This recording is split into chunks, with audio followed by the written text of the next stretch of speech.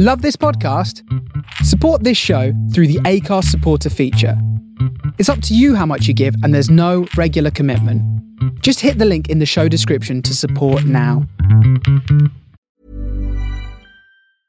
Hey, I'm Ryan Reynolds. Recently, I asked Mint Mobile's legal team if big wireless companies are allowed to raise prices due to inflation. They said yes. And then when I asked if raising prices technically violates those onerous two-year contracts, they said, "What the f*** are you talking about, you insane Hollywood ass?" So to recap, we're cutting the price of Mint Unlimited from $30 a month to just $15 a month. Give it a try at mintmobile.com/switch. $45 up front for 3 months plus taxes and fees. Promo rate for new customers for limited time. Unlimited more than 40 gigabytes per month. Slows full terms at mintmobile.com.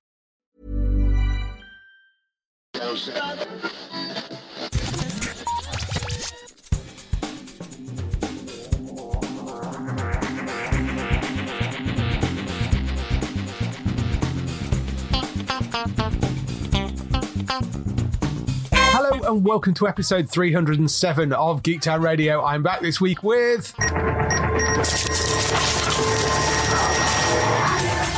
Matt, how you doing? I'm very good, David. How are you? I'm good. I am a little bit sleep deprived for reasons I won't go into, but I'm a little bit sleep deprived today. So I apologise if I stumble over things, but we're here and we're going to do the show. So what have you been doing and playing and watching over the last few weeks? Well, I did a stream on, what day was it? Thursday or Friday, something like that, earlier this week for Psychonauts, which you can go and buy on the Xbox One.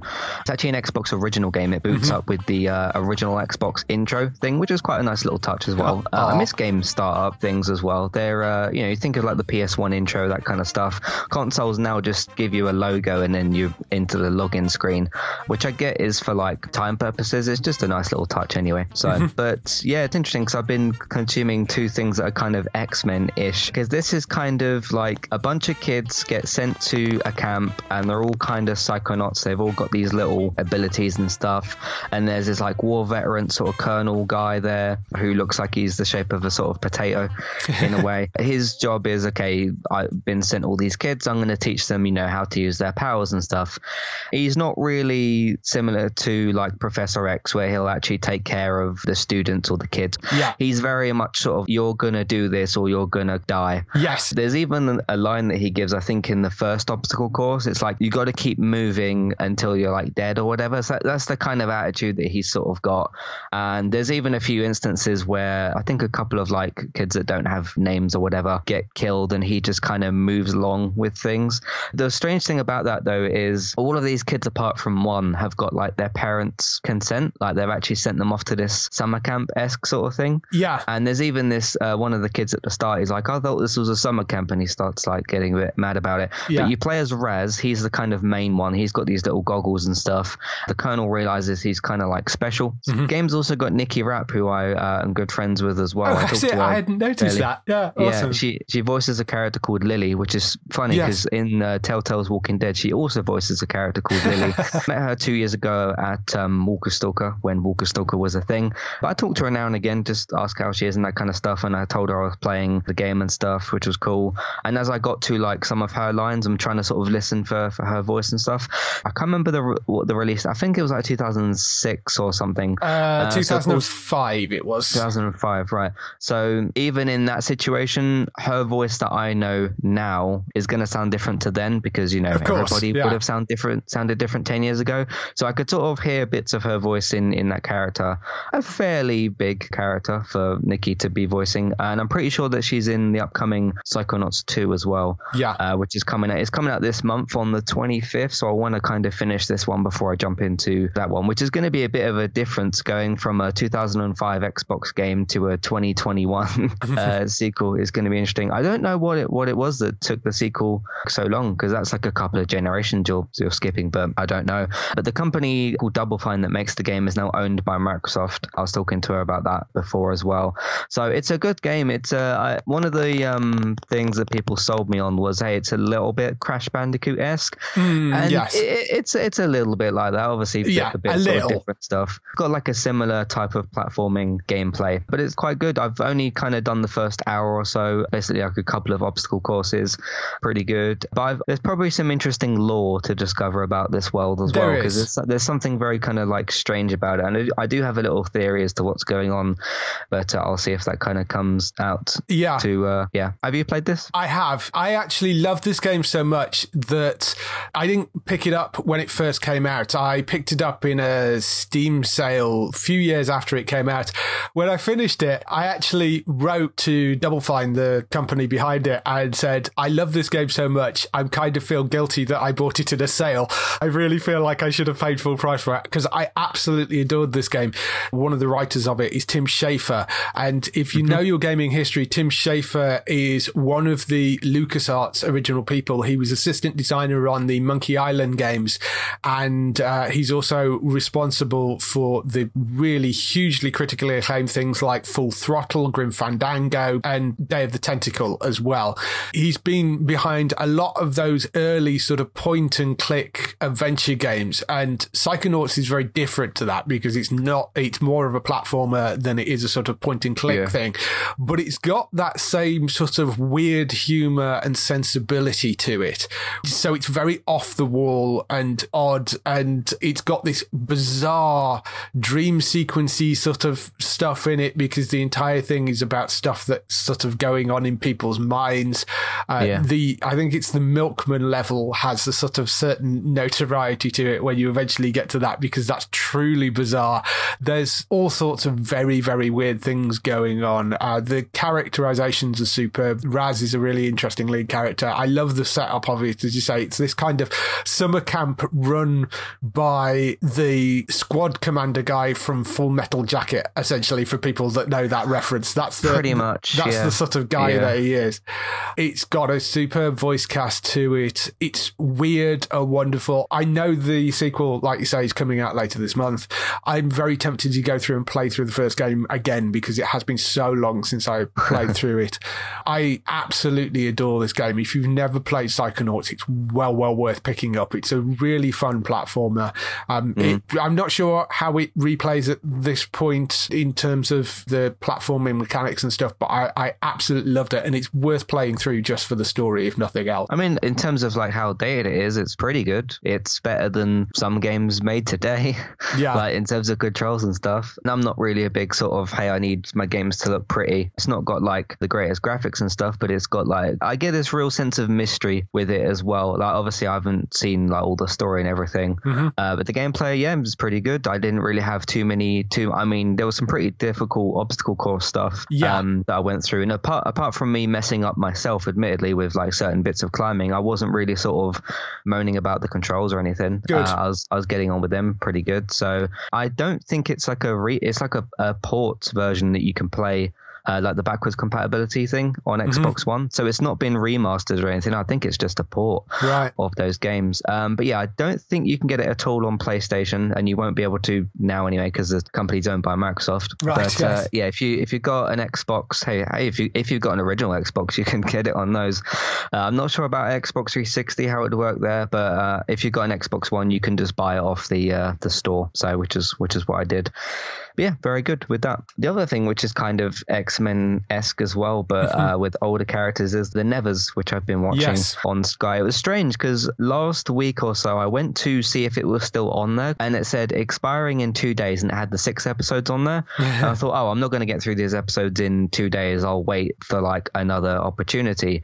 And then a couple of days ago, I thought, I was kind of in the mood to watch it, and I kept meaning to watch it, and it was just back on Sky, and it didn't have any expiration date. It's kind of strange the way I've noticed some weird things of how that works sometimes. I've actually noticed shows before on Sky, it'll say, hey, expiring in 1 day, and then it'll be there the next day still. So it's strange. But very good shows, kind of these women, and they're all referred to as the Touched, which is a weird kind of phrase to use. It almost should be called the Touched because they bring that word up so often. It's about them kind of discovering powers and all that kind of stuff, and they're sort of running away from this group of people that are after them. I like the little warehouse they've got as well that they end up in. Got all these kind of like cool little gadgets and stuff, which is quite good. I was quite impressed with the first episode. I was a little bit off with the second episode. I think with the second episode, they kind of threw even more little characters at me. There are a lot. Yeah, I suppose it's a case of juggling, okay, who's not important and who is. Obviously, the main women are the most important ones. The strange feeling I got from the first one was I went in knowing it was like written or whatever by Joss Whedon. And then as I was watching the pilot episode, which I think is a little bit longer, I'd forgotten it was written by Joss Whedon. It didn't feel to me like something from him. And then when obviously the episode finished and it popped up credits, directed, written, created by him, and I was like, oh yeah, he's involved with this. So it just felt a little bit. I mean, I haven't seen like all of Buffy or whatever. Obviously, that's going to be a big comparison point. I've seen some of Buffy. Didn't quite, at least to me, it didn't quite feel like that. And even with things like maybe Justice League or Avengers, I'm just thinking of other things that he's done, or even Firefly. It just didn't quite feel like the same thing from him. And I almost kind of forgot it was made by him. How did you kind of feel when you were watching it in terms of all that? Yeah, it is one of those things because it was about to be launched just as all the Joss Whedon controversy stuff kicked off. He now is no longer involved with the show. He still will always forever be on it as the creator of it because it was his original idea. But after the first few episodes, he actually ended up stepping away from it. And whether that was because of the on-set stuff, I mean, he said he stepped away from it because of exhaustion, but I mean, who knows?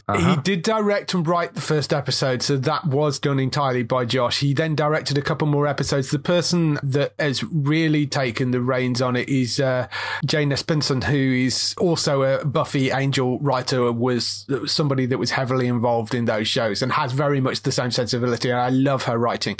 So I think you've got to kind of look past the fact that it was Josh that created it in the first place and just decide if you're okay with that.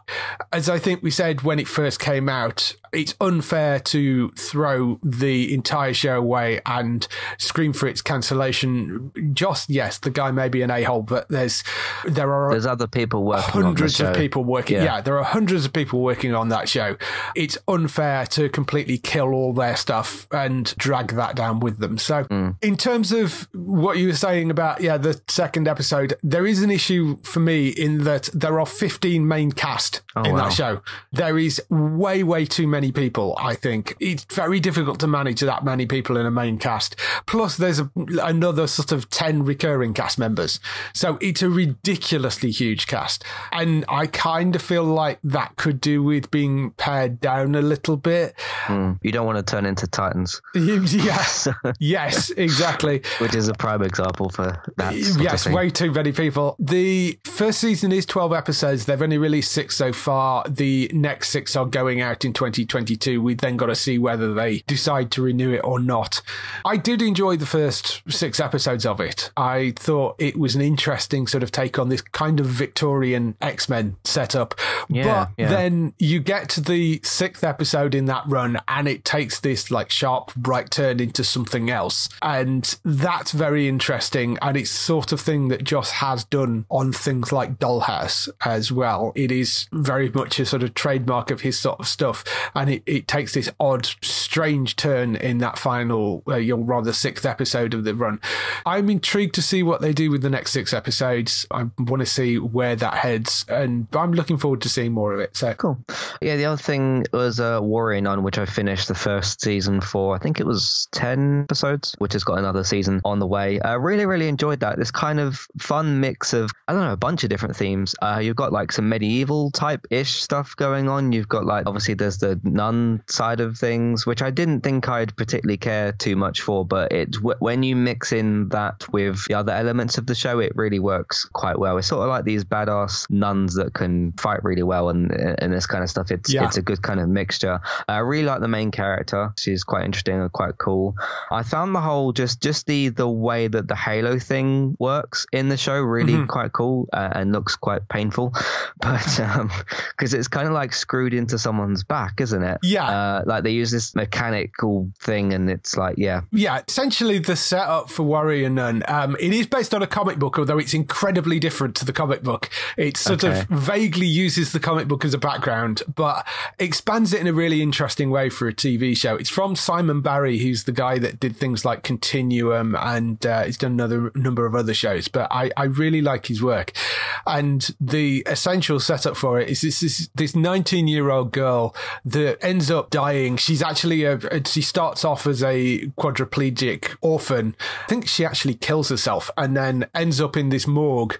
But there is this holy order and they're trying to hide this ancient device which is being protected by this holy order, and the nun that's in charge of protecting it is trying to hide it and embeds it in this girl's body, and she stops being dead and wakes up in this morgue and finds that she has these sort of superpowers because she's got this. He's very confused and suddenly can walk and is no longer a quadriplegic, and suddenly finds that she's now has these superpowers. So the order then wants to sort of control her, and she's not into the whole thing. And it's just really, really well put together.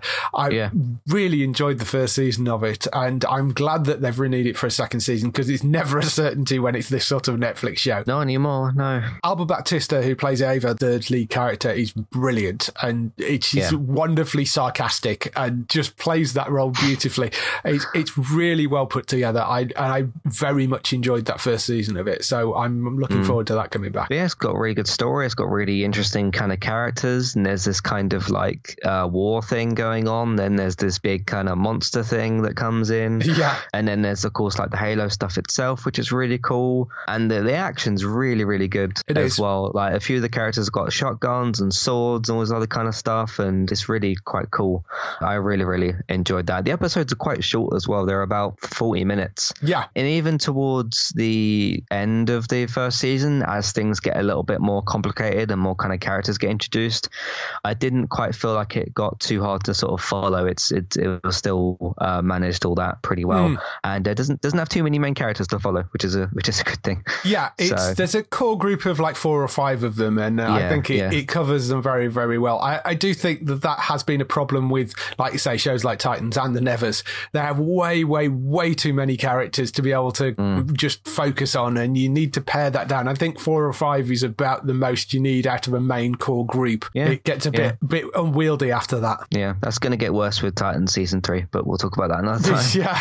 What have you been up to? I'm still working my way through Clone Wars. I am up to season 7, which is the final season. I've actually done the first 3 episodes, which is quite nice because the first 3 episodes are the Bad Batch episodes where they first introduce this group of defective clones called the Bad Batch, which of course is the continuation show that they've done, because there is Clone Wars, then there was Rebels, and now we've got the Bad Batch that sort of work as a group of shows together. And the first 3 episodes of season 7 really introduced the Bad Batch as a bunch of characters. So I've now seen those episodes, which I hadn't seen before, and I'd already started watching the Bad Batch. So that was quite nice to see. I've been told the last few episodes of season 7 are really kind of amazing. So I'm looking forward to watching the rest of those. I think there's 12 episodes in the final season. So it's been great just going through that. And I like the fact that it's a show which starts off very episodic of like, you know, here's a little snippets of things that happen during the Clone Wars. And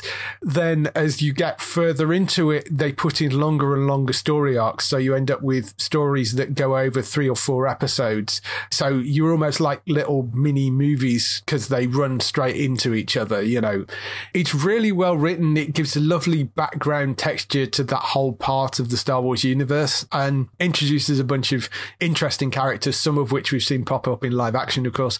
I'm really, really enjoying that. And I'm probably going to get to the end of that this week because I think, I say, there's 12 episodes in the final season. So I should get through that this week, I think. The one thing I really liked about Clone Wars, I mean, I need to go back to watching it, but I've been watching Bad Batch as well, is the dynamic between Obi-Wan, Anakin, and Ahsoka, how their roles kind of fit in this kind of triangle. Yeah. Because Obi-Wan's supposed to be like, you know, the wise one or whatever. Ahsoka's kind of the new one that's getting trained. I think that's called Padawan, isn't it? And then Anakin sort of sometimes doesn't do that properly and gets called out by Obi-Wan, and then Ahsoka's kind of in the middle of that. So yeah. I always thought that was quite interesting. Of course, that's all before the Darth Vader stuff, and we know what becomes of that. So it's interesting to see Anakin like that as well. Yeah. Like still kind of having that attitude, but leading up to that, but then having responsibilities, I suppose. Yeah, so. It really does flesh out those characters a lot, and particularly the relationship between Anakin and Obi-Wan. And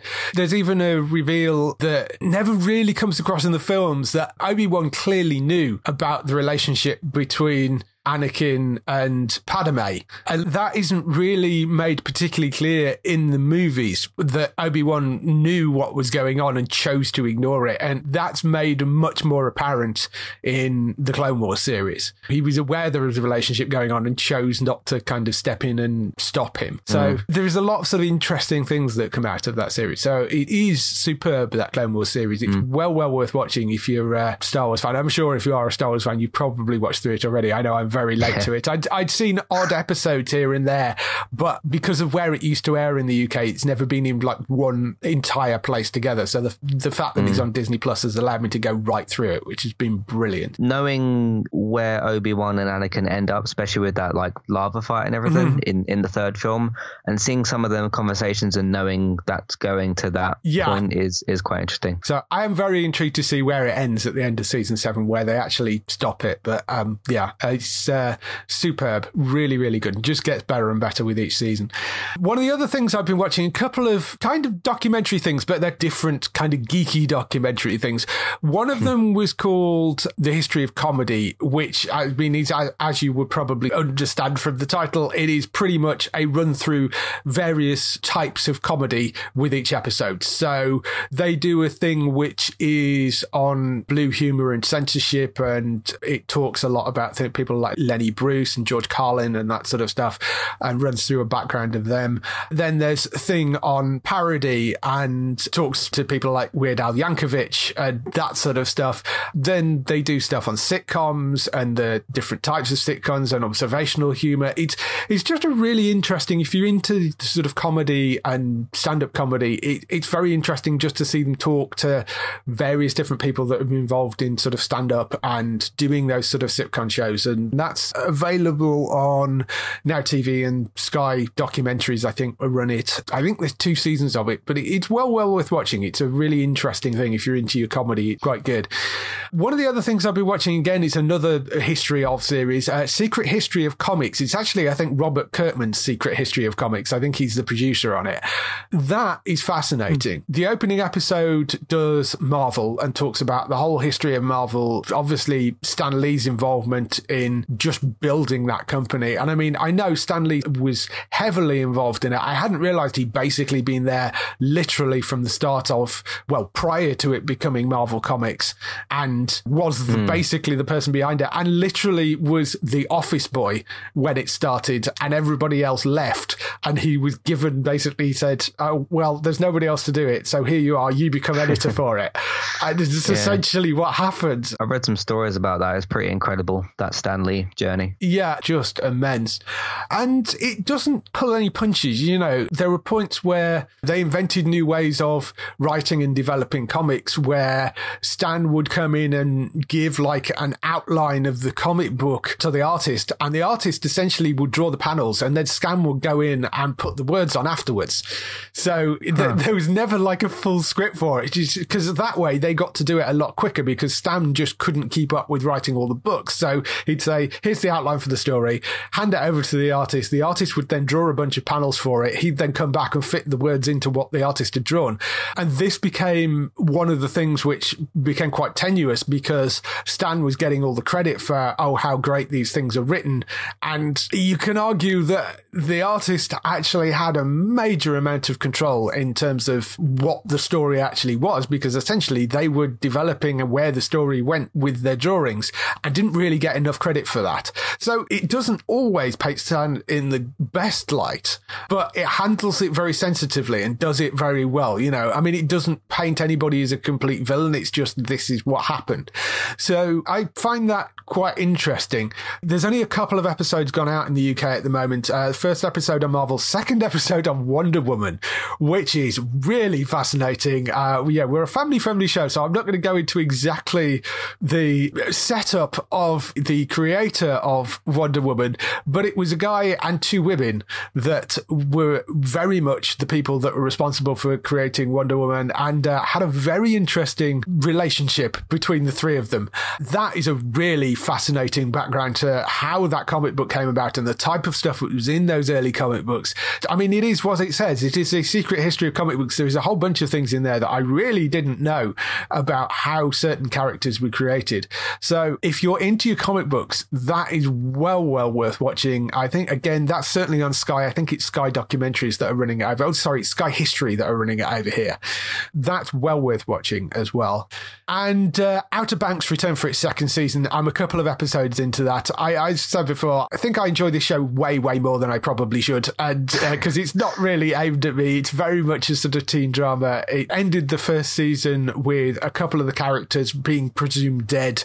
They, of course, aren't, as that's not giving anything away because they pretty much said that in the trailer. So it's following those characters as they land in NASA, and they're still on the hunt for this gold, which they were looking for in the first season.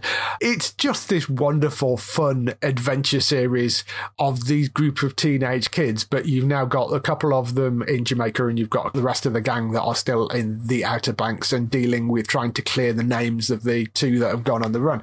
Only a couple of episodes into that, but I am really enjoying it. I think it's wonderful fun. From a few headlines I've seen, I think the second season ends on a bit of a sort of bombshell, so I hope it gets renewed for a first season. It isn't one of those that Netflix leaves just kind of high and dry, but we'll see.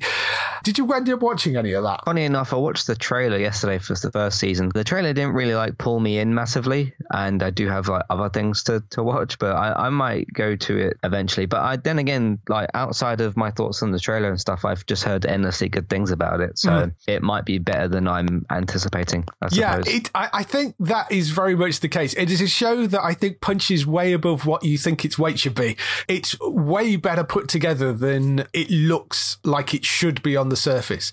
And they've got some very interesting things. The first season particularly shot very interestingly. We talked to, I think we talked to the DP for it, and they talked about how they use drones in a really unique way in the way that they shot it. The music's fantastic. It is, of course, Phil Eisler doing the music for it. So it's just really well put together. Really well put together. Really nicely shot. It's this wonderful teen drama adventure series thing. I've said it's like remade The Goonies with teenagers as a sort of cast of the CW as the stars of it. It's just really good and fun, and I love that show. It's really entertaining. So season 2 just carries that on so well.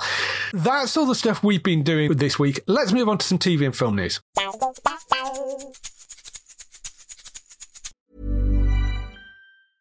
Hey, I'm Ryan Reynolds. At Mint Mobile, we like to do the opposite of what Big Wireless does. They charge you a lot, we charge you a little. So naturally, when they announced they'd be raising their prices due to inflation, we decided to deflate our prices due to not hating you.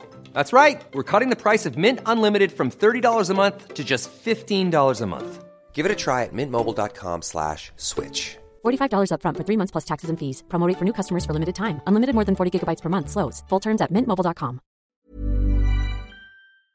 We start off the TV and film news with the renewals, cancellations and pickups. And once again, for the second week in a row, no cancellations at all, which is great news. It's really good news. We talked a bit about some shows that got shut down last week by COVID, so sort of temporary halted shows. The only one I've seen this week is The Midwich Cuckoos, which is the Sky drama starring Keely Hawes. That got a positive COVID test, so that's been shut down for a few days. Apart from that, no cancellations or anything like that this week. So renewals, one just popped up today. The Chi has been renewed for a 5th season, so that will be coming back. Love, Victor has been renewed for a 3rd season, which I don't think come as a great surprise because that seems to have gone down incredibly well. It's such a good show. Yeah. It really is. And it just pulls at you with emotions. I haven't actually managed to get around to watching any of it yet, but I know you and Gray say it's superb. So that is, of course, goes out on Star on Disney Plus over here, Hulu in the US. So that's back for a third season. Snowpiercer has landed a fourth season renewal just as they've wrapped the filming on the third season, which is a pretty quick turnaround. Although they did the same thing last year. They wrapped the second season and gave it a third season straight away before it had even aired. So, I mean, it's not out of character for them, and it's great that they're sticking with the show that much. That's TNT that air it in the US, and then, of course, it airs on Netflix over here. So I'm very happy that they've put their weight behind it, and that is definitely coming back, and they've given it early renewals. So that's good news. Sweet Tooth has been renewed for a second season as well, which I was a little nervous about because it looked like it was probably quite expensive to make that show, and it's Netflix, and you never know. But a few weeks before, or a week before, they had actually announced some of the numbers for it, and the numbers have been really good. And it's unlike Netflix to announce numbers for a show and then cancel it the next week. So I was quite hopeful when they announced what the numbers were that they were going to bring it back. I do hear quite a lot about how Netflix struggles to pay for certain shows. They have to cut certain things and whatever. It seems like the situation over there maybe is just spreading too much money over too many shows. I guess what I'm basically saying is quality over quantity, like what Apple does. I know exactly what you mean. I think rather than them piloting things, in some cases, Netflix seems to just commission a season of a show, and it's kind of throw enough mud at the wall and see what sticks attitude when it comes to it. So you'll find that they make one season of a show, and they had a bunch of these kind of fantasy-based things, and they were never going to renew them all. It was just a case of, well, that one worked, so we'll renew that one. What was it? Cursed. Cursed got cancelled, yeah. It got cancelled last week or the week before, which, I really enjoyed. And that's the difficulty with having that attitude. It's a case of they kind of, I think, going into it know that not all of these are going to get renewed, but by the fact that they've made one season of it, you're then going to disappoint a bunch of people because they really liked it and it got cancelled. Rather than sort of piloting something and make a more nuanced decision over it, they just go, okay, well, we'll just make a bunch of them and then see which ones survive, And whilst there is some benefit to that, because you do then get to see one season of it and there is a whole load more of those kind of fantasy genre shows, it does then end up disappointing a lot more people because some people will love those shows, and if the audience isn't there, I can sort of understand why they don't renew them, but it doesn't have a great look either for Netflix because it does look like you're then cancelling a bunch of shows as well. So over on Dave, they have, well, this is sort of renewal / pickup, because Dave has picked up a thing called Late Night MASH, hosted by Nish Kumar, and it's the MASH Report, which used to go out on BBC Two, which was a sort of weekly political comedy like The Daily Show, that sort of thing. They cancelled it after 4 seasons on BBC Two, but Dave have now picked it up and have renamed it Late Night MASH. So it's basically the MASH Report, but it's going to be on Dave instead, and that is coming later on this year. In terms of actual pickups, Sky have picked up the Dwayne Johnson series Young Rock, which looks like immense amounts of fun. This is the show that is based on the life of the young Dwayne Johnson, and there are 3 actors that are playing him at different ages. It has Dwayne Johnson in doing a bit to camera, kind of explaining where this fits into his life, and how these stories connect to him. And they are genuinely based around events that happened in his life. That looks like it's going to be really, really, really fun. I like Dwayne Johnson, but I don't actually like a lot of stuff that he's been in. He seems like a nice guy and everything, and I enjoyed, I think, what was it, the first reboot Jumanji film. But a lot of the films that he tends to do tend to be sort of big, dumb, fun sort of stuff. Like Skyscraper or San Andreas or, those sorts. I know he's just done, what was it called, Jungle Cruise? Which looks obviously a bit different to that, and that's got Emily Blunt, so maybe I'll like that. But Black Adam might be quite good and that sort of thing. But it's a shame because and like Fast and Furious I don't care about anymore, but I just want him to do slightly different things. So but maybe this might be quite good. I don't know. It looks quite interesting, and bearing in mind with the show, although it's based on his history and he is introing bits, it's a dramatization of those parts of his life because he had this really weird upbringing in Hawaii.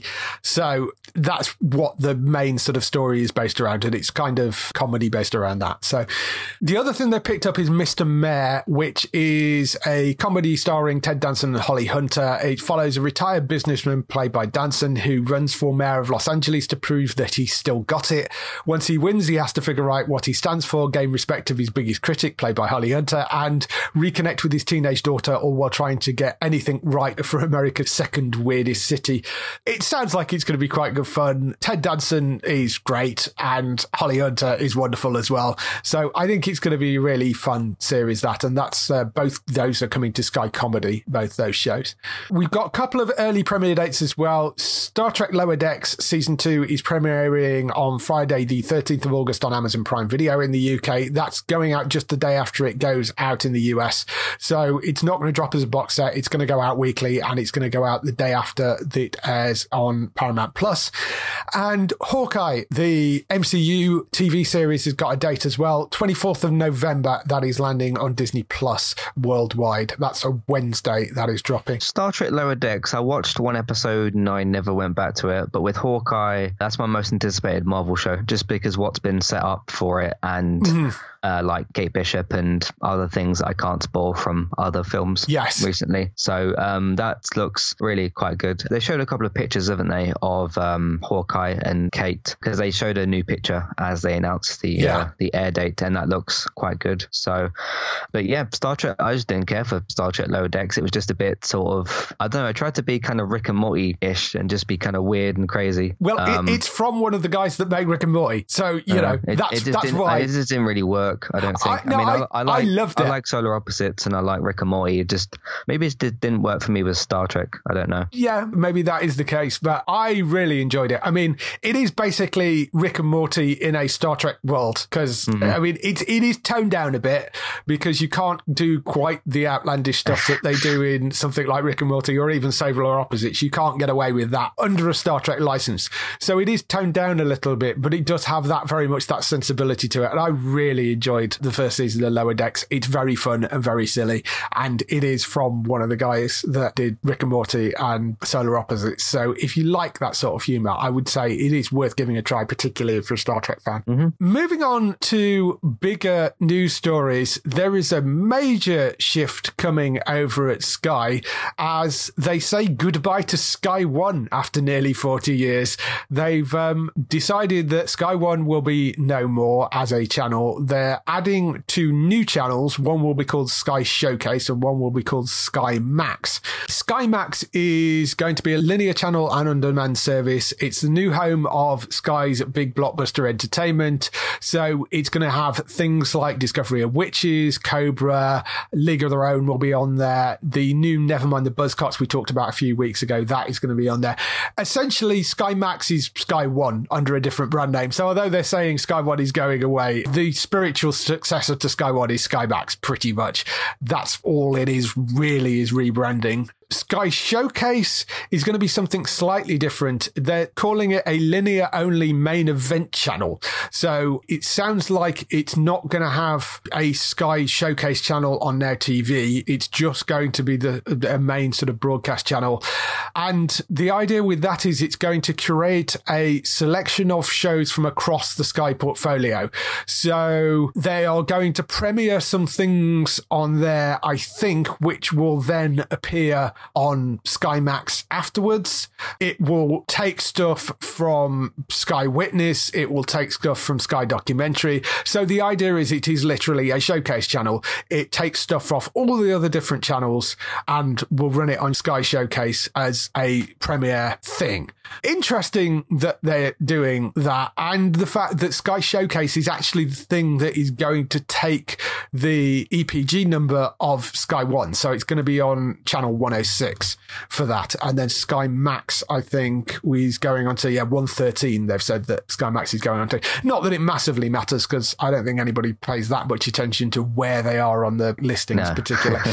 But so that's the idea with Sky Showcase, is they're going to use it as a way of premiering stuff first, I think, is the idea, that it will go out on there, but it's stuff that will go on to the other channels as well.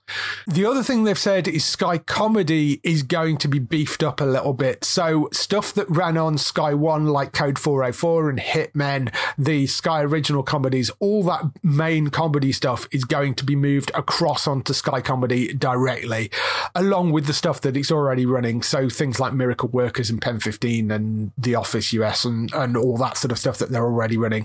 They're going to move all the comedy that was on the Sky One channel is going to move across directly onto Sky Comedy as well. So they've shifted a bunch of shows around. That's pretty much it. I mean, what they did say is Sky Showcase is going to launch things like Wolf, which is a new Sky original drama. That will go out on Sky Showcase first, but then when you actually look at where they're talking about it running regularly, it will run regularly on Sky Max. So it's almost like a sort of watch it here early, and then the regular series will go out on Sky Max, if that sort of makes sense. Mm-hmm. And they're also saying Young Rock will go out on there first and SWAT will go out on there first and a few other things as well. So whether that means they'll air the first episode of season on there and then the rest of it will run on Sky Max, or whether they'll run the whole thing on there and then it will run a few days later on Sky Max, I don't know exactly how that's going to work. We'll have to see. Funny, because I read through the post that you put up for this, and as soon as I got to Sky Max, I immediately just thought of HBO Max. Plus there's a kind of HBO Sky relationship-ish thing there, but just not with HBO Max necessarily. I don't think this is going to make that much difference. I don't get the whole Sky Showcase and then Sky Max. It's like, okay, but if those two channels are going to be on the same platform anyway, it almost feels like that's trying to be some sort of, hey, this channel's got it exclusive first, but then if you've got access to one channel, you've kind of got access to both, haven't you? Yeah, but what they are saying with Sky Showcase is it's linear only. So I don't think Sky Showcase will be on Now TV. I think Sky Max will be, but Sky Showcase won't. So if you are a Sky subscriber rather than a Now TV subscriber, you may get to see the episode a few days early on Sky Showcase. Okay. I think maybe that's the reason for doing it that way. Because, I mean, I'm with you in that if you have access to both, it makes no difference. So for a Sky customer, all it means is you might get to see it a little bit early. And I think it's a way of trying to pull people off maybe Now TV and onto Sky, possibly. I think is what they may be trying to do with that. It's a strange thing to do on your own platform. Well, yeah, given that they own both, but the problem is I think they're seeing numbers of people go to Now TV from Sky because, let's be honest, Sky is really expensive and Now TV isn't. It's a lot more expensive than Now TV. Exactly, yeah, and they both have exactly the same content, pretty much. So I think it's a way of giving a little bit back to the Sky customers that the Now TV customers won't have, or the Now customers won't have. So I think that's possibly what they're trying to do with that. But yeah, they've been chopping and changing things a little bit. Like they did the whole Sky Comedy and documentaries, and when they made those changes before, that just felt like rebranding. This just feels like doing some other type of rebranding. Well, it is sort of just trying to tidy things up. I think the problem is that it was Sky One, and then they had Sky 2 and Sky 3, and they kind of got rid of Sky 2 and Sky 3, and you've just left with Sky 1. So when you haven't got like 2, 3, 4 following it, it sort of makes sense maybe to rebrand that Sky Max as a separate thing. There's no other channels like going, Sky Witness is still there, Sky Documentary, Sky Crime, Sky Nature, Sky Comedy, Sky History, everything else is staying. What we don't know is exactly what's happening to things like Pick, which is also then, because they don't mention that, I think we maybe you'll lose Pick TV possibly, but we don't know. Is that used for anything now? Not really. There was other than kind of catch up things, and I think it's a free-to-air channel. I could be wrong about that, but I think it's a free-to-air channel. So I suppose my question is, how many channels does one company need? Well, I mean, I get if you've got like Sky Nature and Comedy and documentaries, those are different categories.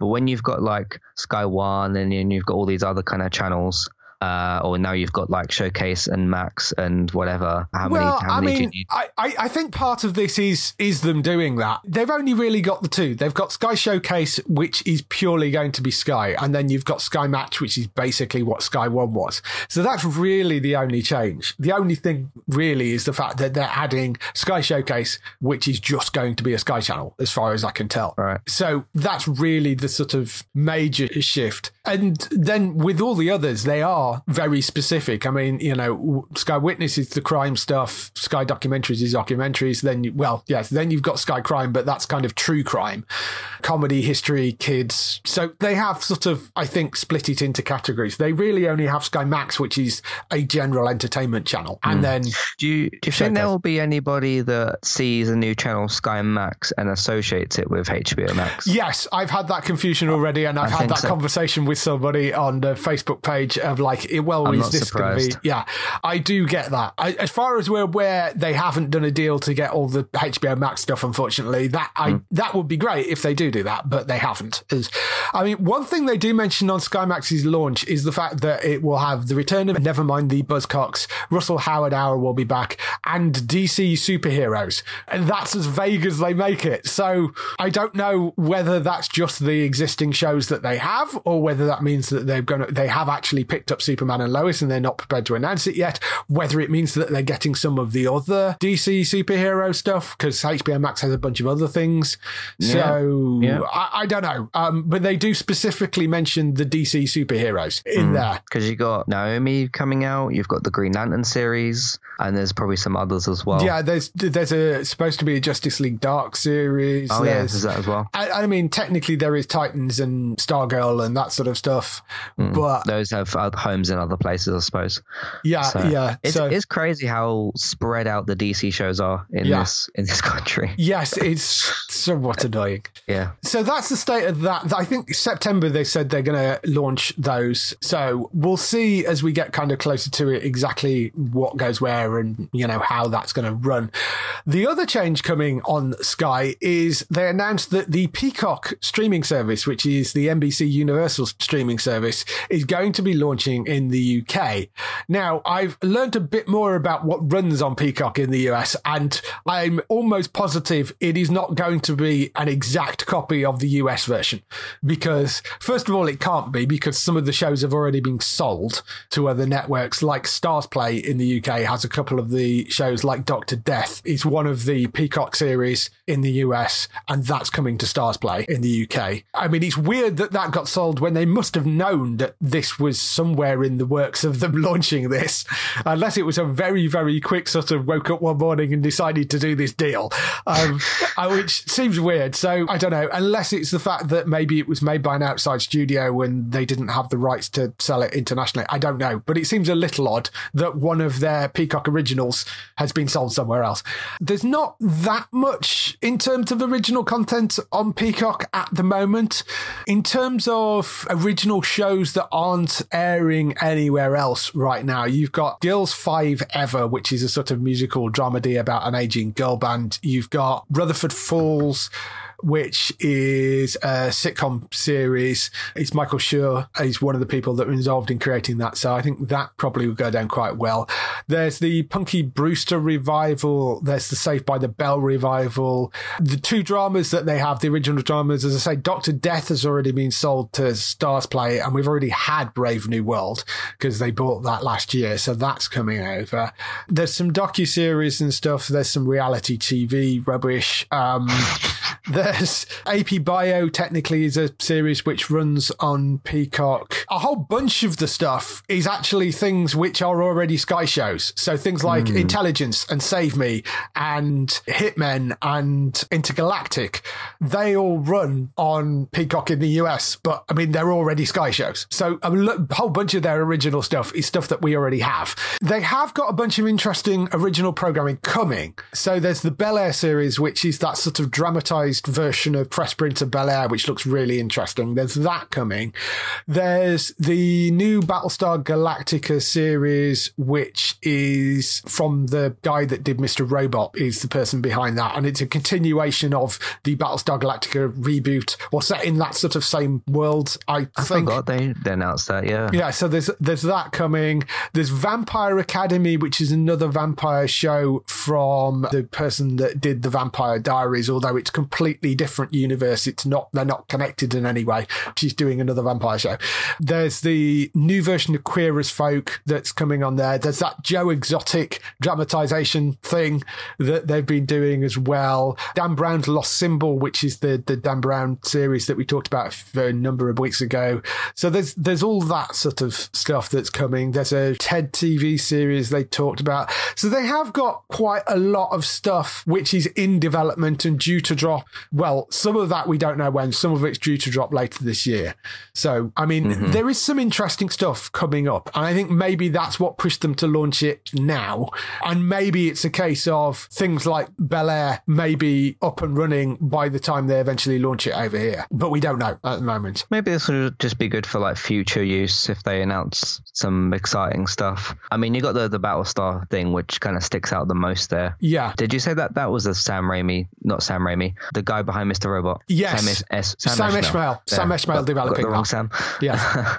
That's probably the thing that sticks out as the most exciting from what you just mentioned. The Bel Air series I'm quite interested in, and maybe Vampire Academy. I don't know. Oh yeah, that's the Will Smith thing, isn't it? Yes, that's the Will Smith thing. So I think that's, and Lost Symbol I think looks interesting as well.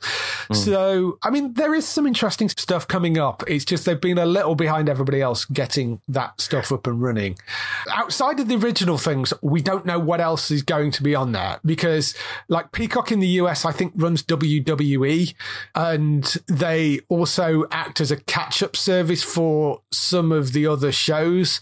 And I don't know whether it is going to be a case of, say, the NBC shows like the Chicago series, maybe rather than them only being on limited catch-up on Sky, so, you know, them only being there for a month or so and then disappearing, maybe you'll get full box sets land on Peacock and stay there permanently. That may be what they end up doing. Right, of like old NBC shows. Of older NBC shows. Maybe you'll get some of that.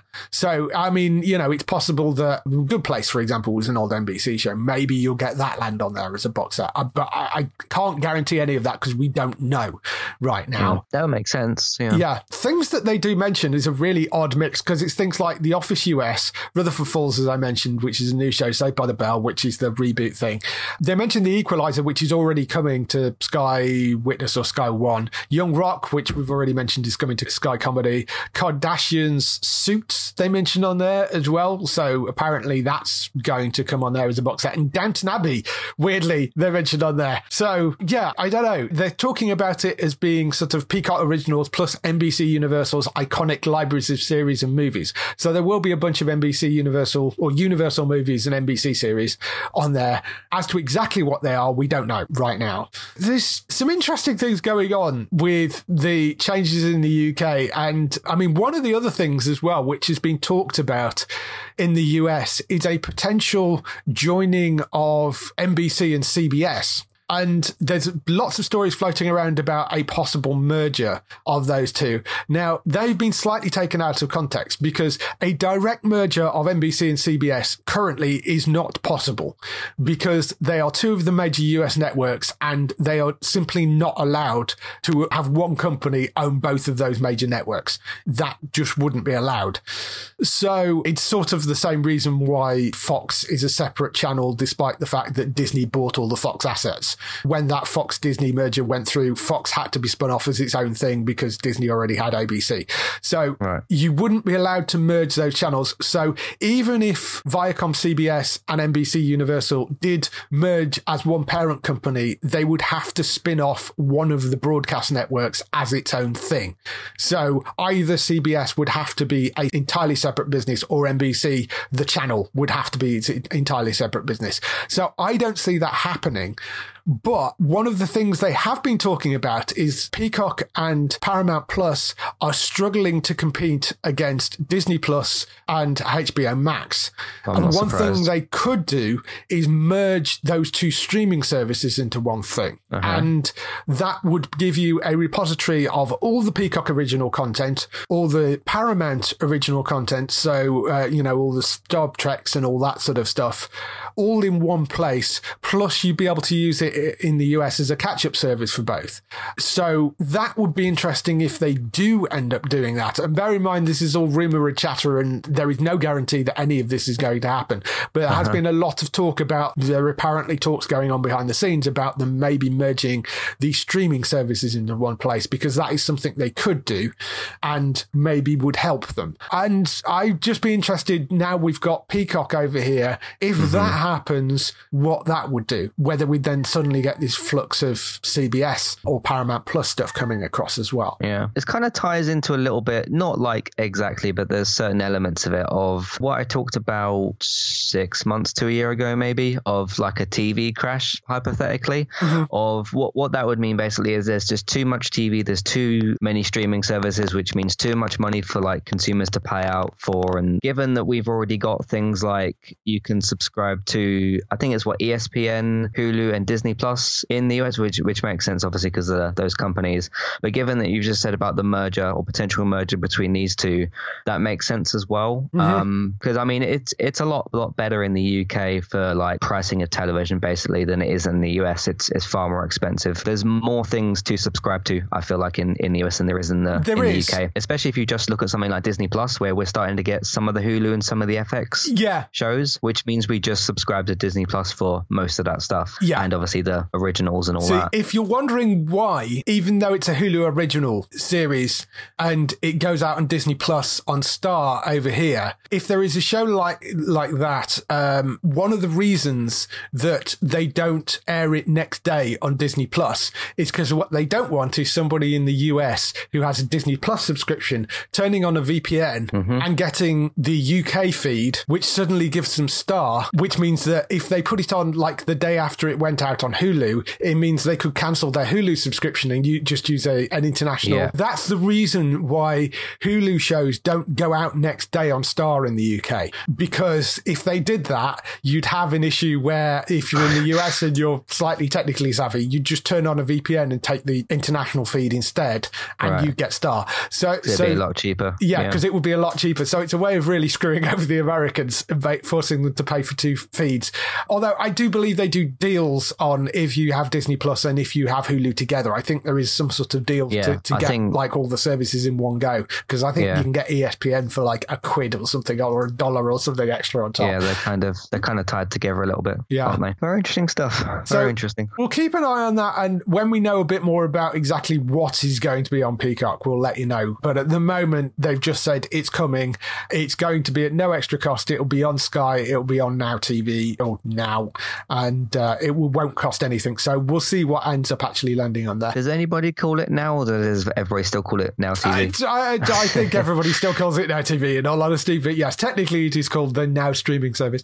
And lastly, some big news dropped about Doctor Who, but I mean, it's been the worst kept rumour for months, but Jodie Whittaker and Chris Chibnall are both leaving in 2022. So that is the star and the showrunner have said that they will be leaving in 2022. This has been rumoured for months and months and months, but they did finally come out and confirm that that is the case. They will end their run with a 6-part event serial, which will air in autumn 2021, along with 2 specials, which will air in 2022, and an additional final feature-length adventure for the 13th Doctor, which means that there will be 3 specials in 2022. So 3 specials in 2022, 6 episodes that are airing in autumn this year. And that unique thing about the 6 episodes that are airing this year will be the fact that it is one continuous story, which, I mean, they're saying, oh, this is new and unique. In actual fact, if you go back and look at the original Doctor Who series, that's what they did. The original Doctor Who show, they were half-hour episodes, whereas these are going to be sort of 45 minutes, hour-longs. But the original series were like half-hour episodes, which were a continuing story and ran for 6 episodes or something.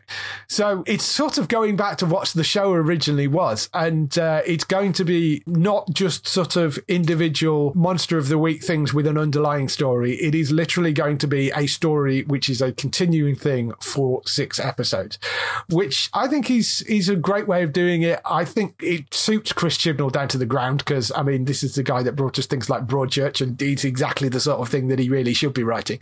So I think that's great. And I will be very sad sad to see Jodie Whittaker go because I think she's been brilliant in the role. I think she's been different and, of course, first female Doctor. So we'll see which way that it jumps afterwards. But, went through the usual sort of regeneration loop of, I don't like this Doctor, to actually this person's okay, to this person's brilliant, nobody could ever replace them. And then that starts all over again when a new Doctor gets cast. So that's just the sort of Doctor Who fan loop of every time a regeneration happens. But she was actually voted second most popular Doctor of all time, sitting just behind, of course, David Tennant on a fan vote on Radio Times of like 50,000 fans. So she has been very popular. I think she suffered in the first season of Chibnall, really didn't quite grasp what he was doing. And the stories were, there were some great stories in that run, but there were also some terrible ones. And there was no overarching story. And it was very woolly that first season. I think it vastly improved for the second season.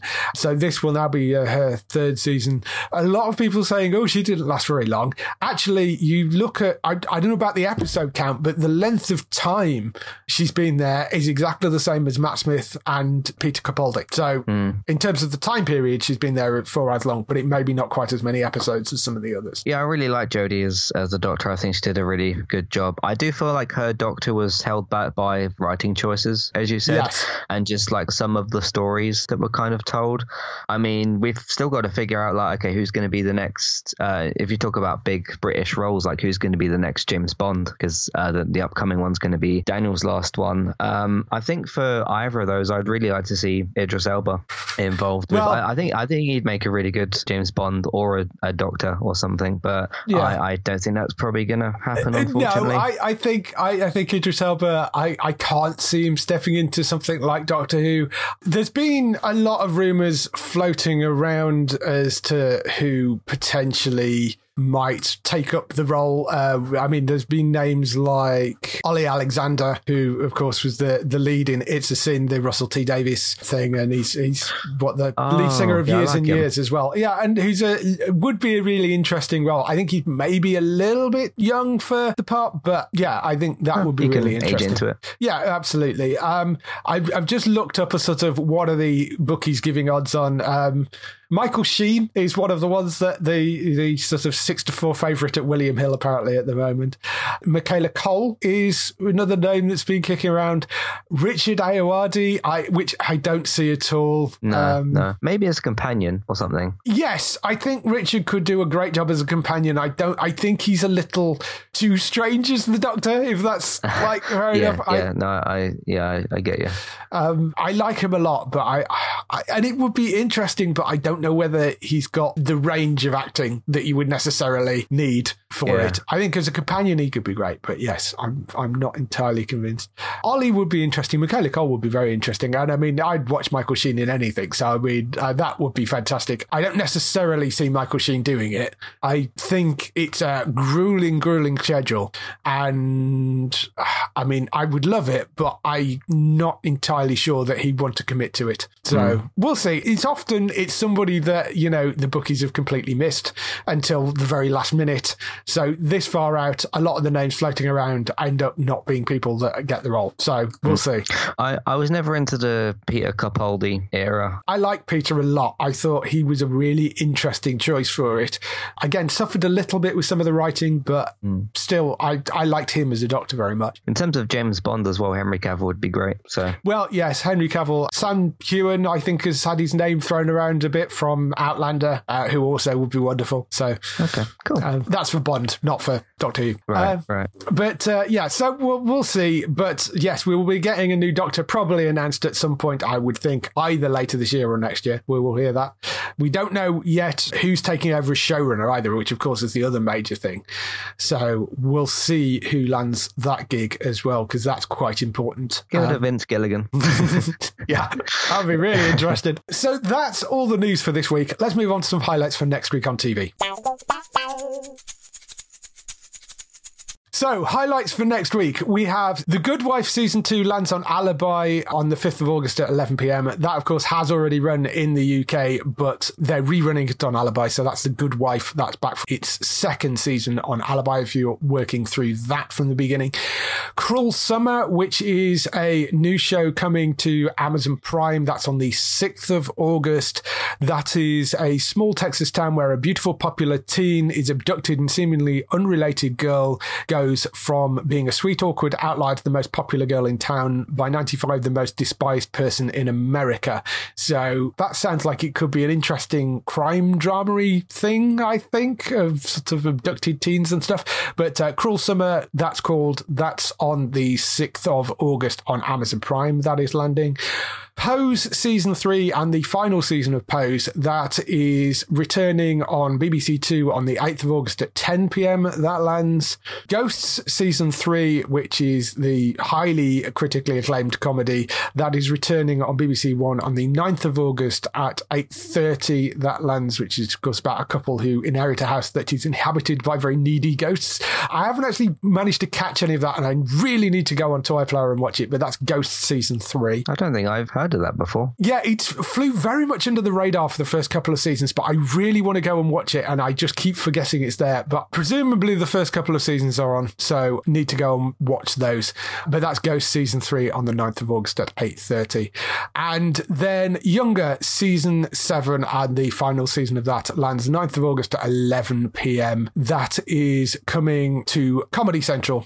That's the 7th and final season of that, 9th of August at 11 p.m. on Comedy Central. That is all the stuff coming up next week. If they want to find more of your stuff, where can they find you? Find me on entertainmenttalk.org. Currently doing Ted Lasso, has come back for its second season. Monsters at Work, which has been fun. All the Walking Dead shows are going to come back sooner or later. Yes. Been doing a bunch of other reviews and things like that. And of course, football's back in about 2 weeks, I think. Man United have actually brought some players, which is good. Players that we actually wanted as well. So that's very good. I'll need to do a big preview podcast about that to discuss hopefully some different things happening. You can find all that on entertainmenttalk.org. I also do stream on Twitch now and again. I'm going to try and focus on Psychonauts for the future streams and see how that goes. You can find me on Twitch, eTalkUK, and if you want to find the streams later, they should be on YouTube eventually. That's Entertainment Talk Plays on there. Excellent. Go and check Matt out over on there. Bex, of course, you can go and find on Twitch, which is twitch.tv/Trista Bytes. You can go and find her over on there, doing lots of streams, raising money for charity, and just general fun and silliness and retro gaming and all that sort of stuff. So that's twitch.tv/Trista Bytes. That's BYTES. Go and check Bets out over on there. Darryl, you can find at HollywoodNorthNews.net for all the TV series you love shot in Canada. He covers all that over on there. For us, you can go to the website at geektown.co.uk. Throughout the week, you can see all the latest air date information. If you want to get in touch with your questions or comments, email us on podcast@geektown.co.uk. Leave a message on the website post. Find us at Geektown on Twitter, on Facebook at facebook.com/Geektown, on YouTube at youtube.com/Geektown, and on Instagram at Geektown UK. That is everything. We shall see you next week. Bye-bye. Goodbye.